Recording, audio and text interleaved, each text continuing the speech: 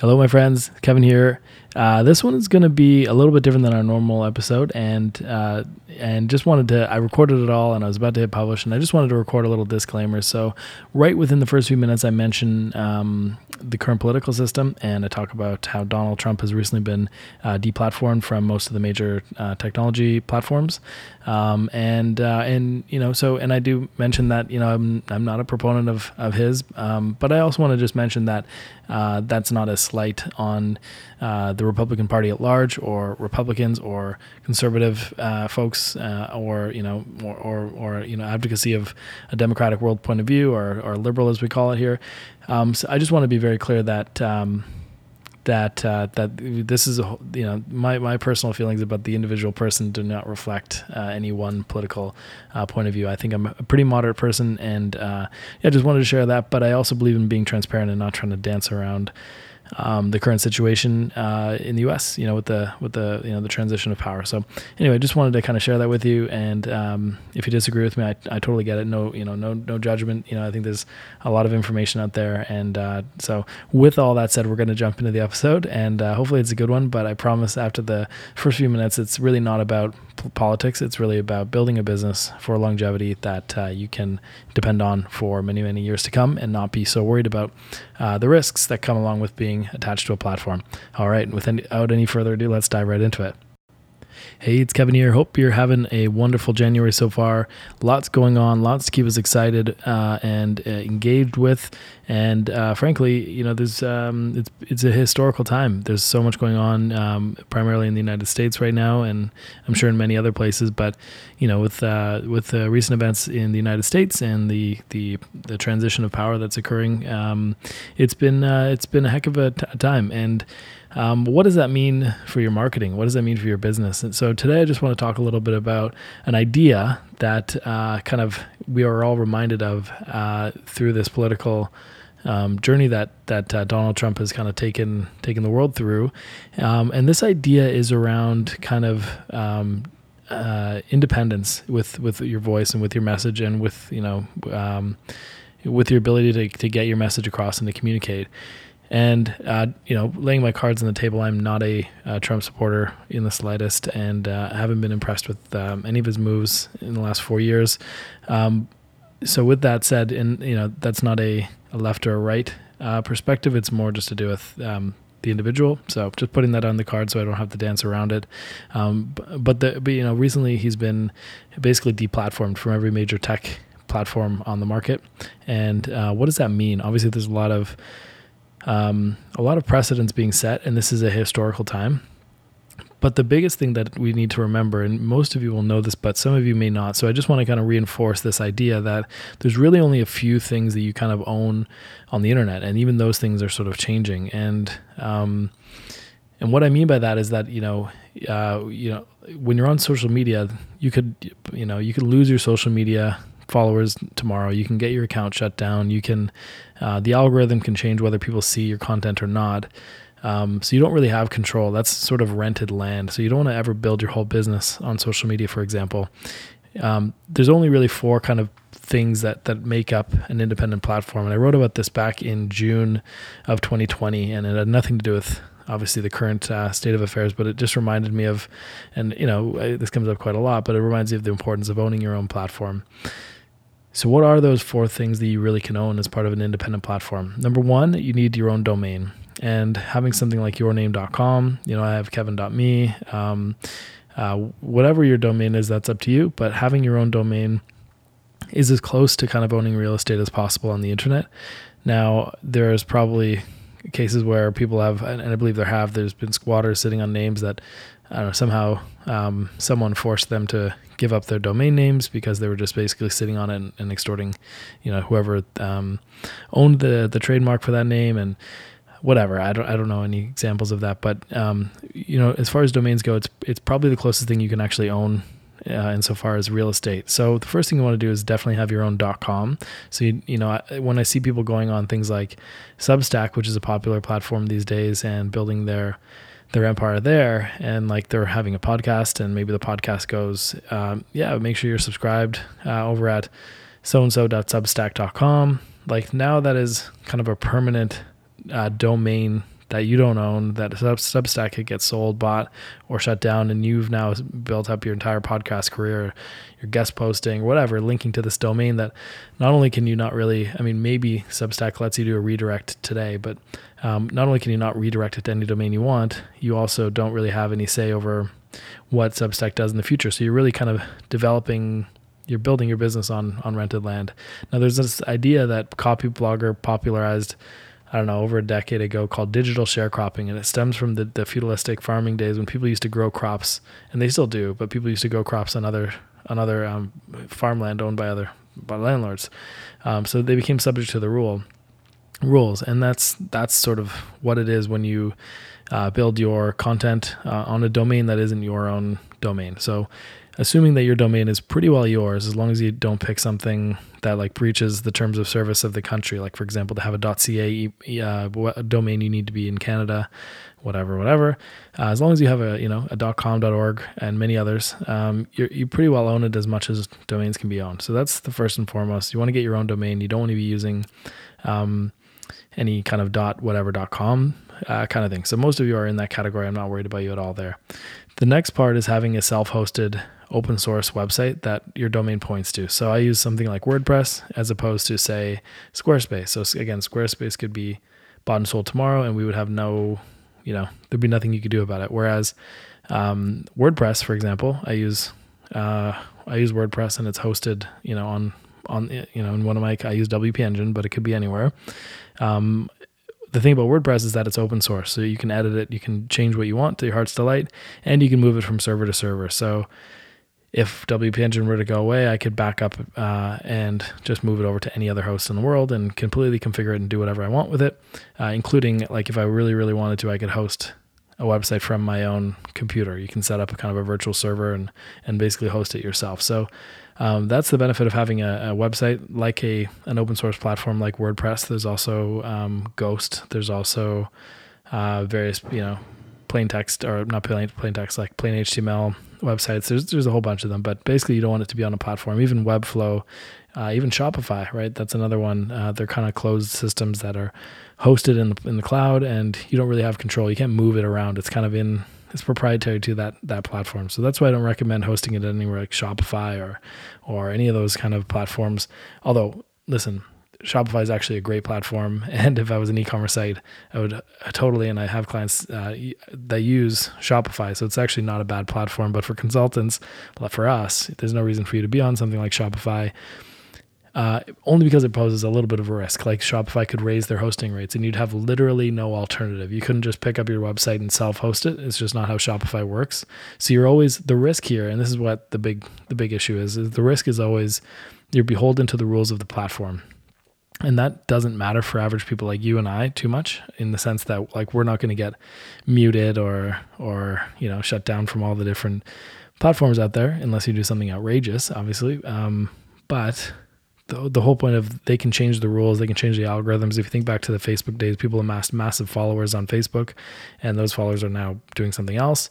Facebook changes the rules, the algorithm changes, you can't reach those, you have to pay to reach those people. So now you're paying to reach the people, the audiences that you've built. So there's platform risks, and you just want to kind of de-risk your business. If you're creating something, especially on your own .com or under your own name, that's going to be around for a long time, you want to be kind of building it on platforms you own. And if not, just being aware that the rules may change, the risks may change, and then being cool with that if that's the case. And sometimes there are benefits, like people having Substack blogs or using a Shopify or a Squarespace Webflow website.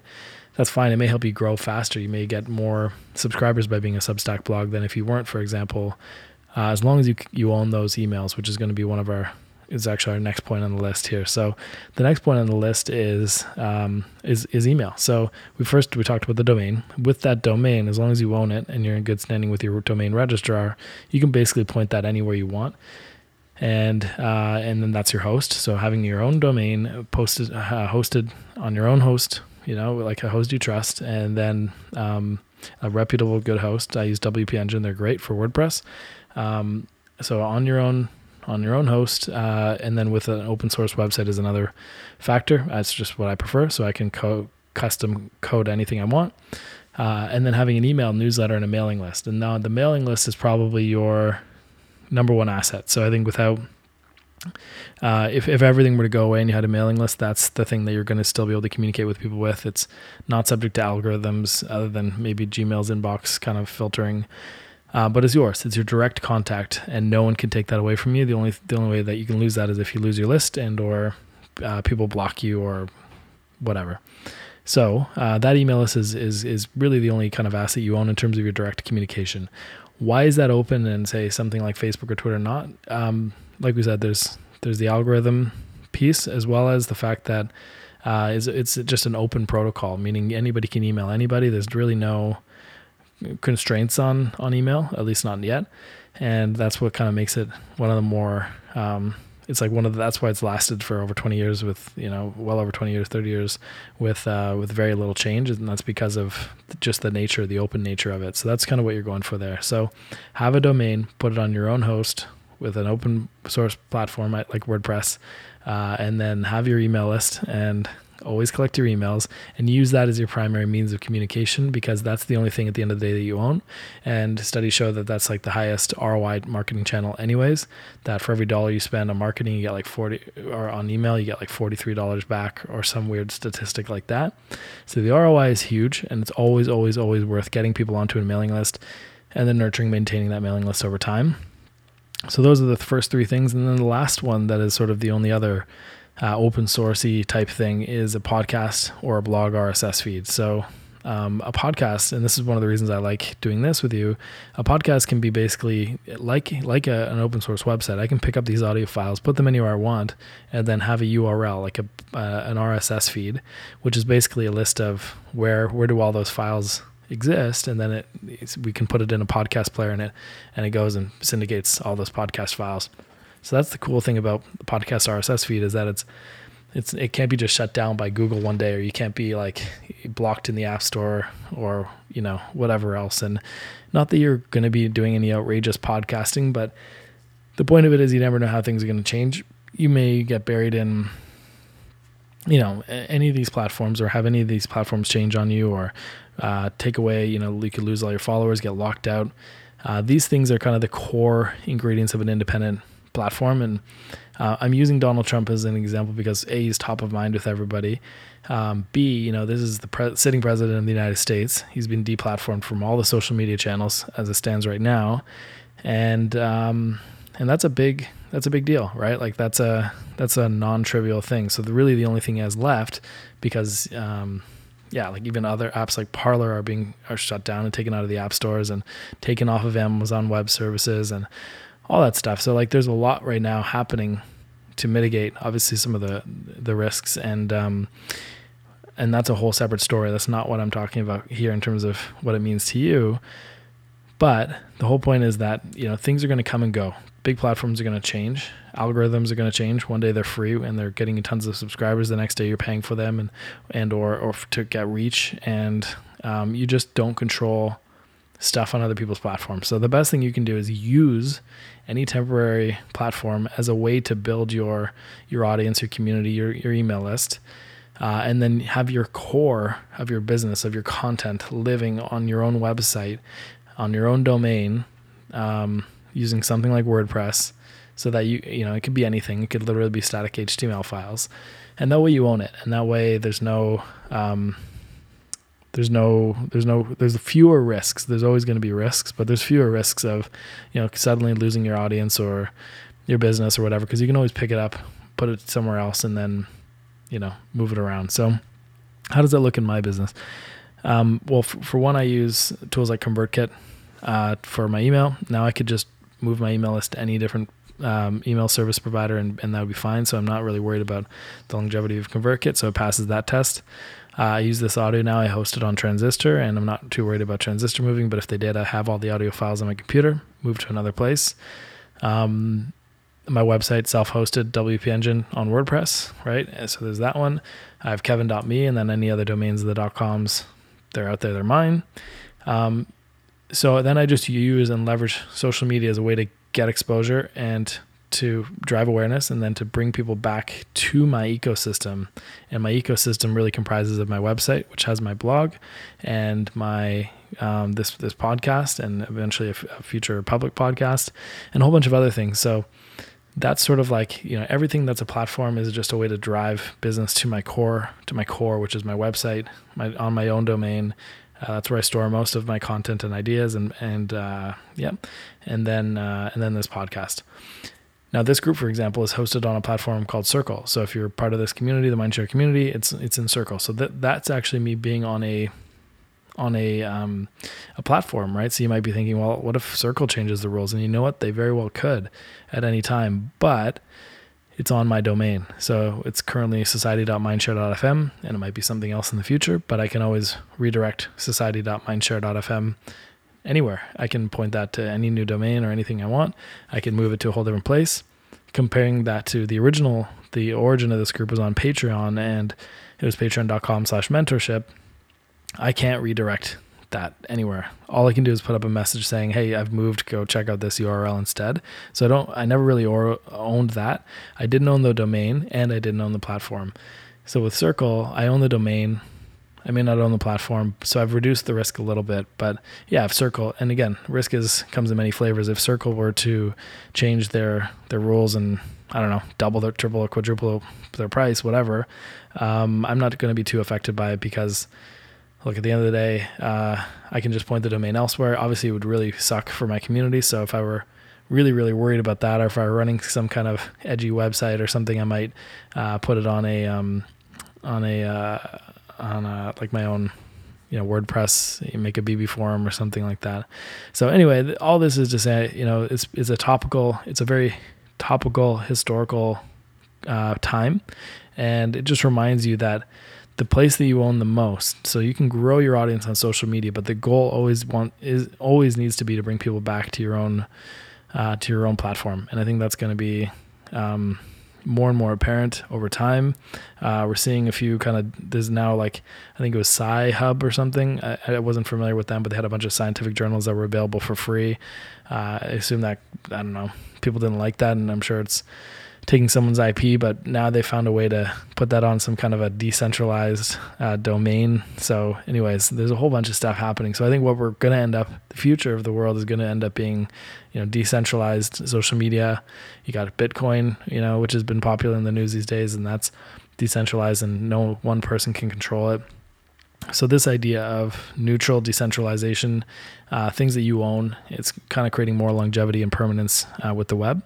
And that's kind of me nerding out with you a little bit, but really it's about making sure that you don't keep all of your audience just on social media without actively driving them back to your website and your newsletter.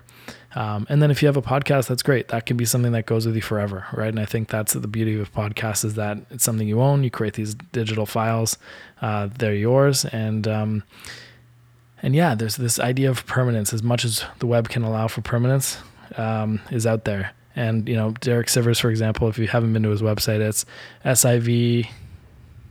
It used to be sivers.org, sivers.org. So you can go there and it'll probably redirect you. He's built his site in such a way that it generates only static HTML as the front end. So he's using some kind of code that generates front-end HTML, which means it's going to live a long time. So what he's optimizing for is, long after he's gone, all these, archive.org, all these places that archive websites are going to be storing that stuff and keeping it around, and it's going to be visible long after the technologies like WordPress have failed. Because the downside of WordPress, for example, and I'll stop nerding out in just a minute here, is that it's built on a database. We're using PHP and plugins and all kinds of stuff. So it's really just not simple. And so he's optimizing for things that just will continue to work long after the technologies have changed so many times.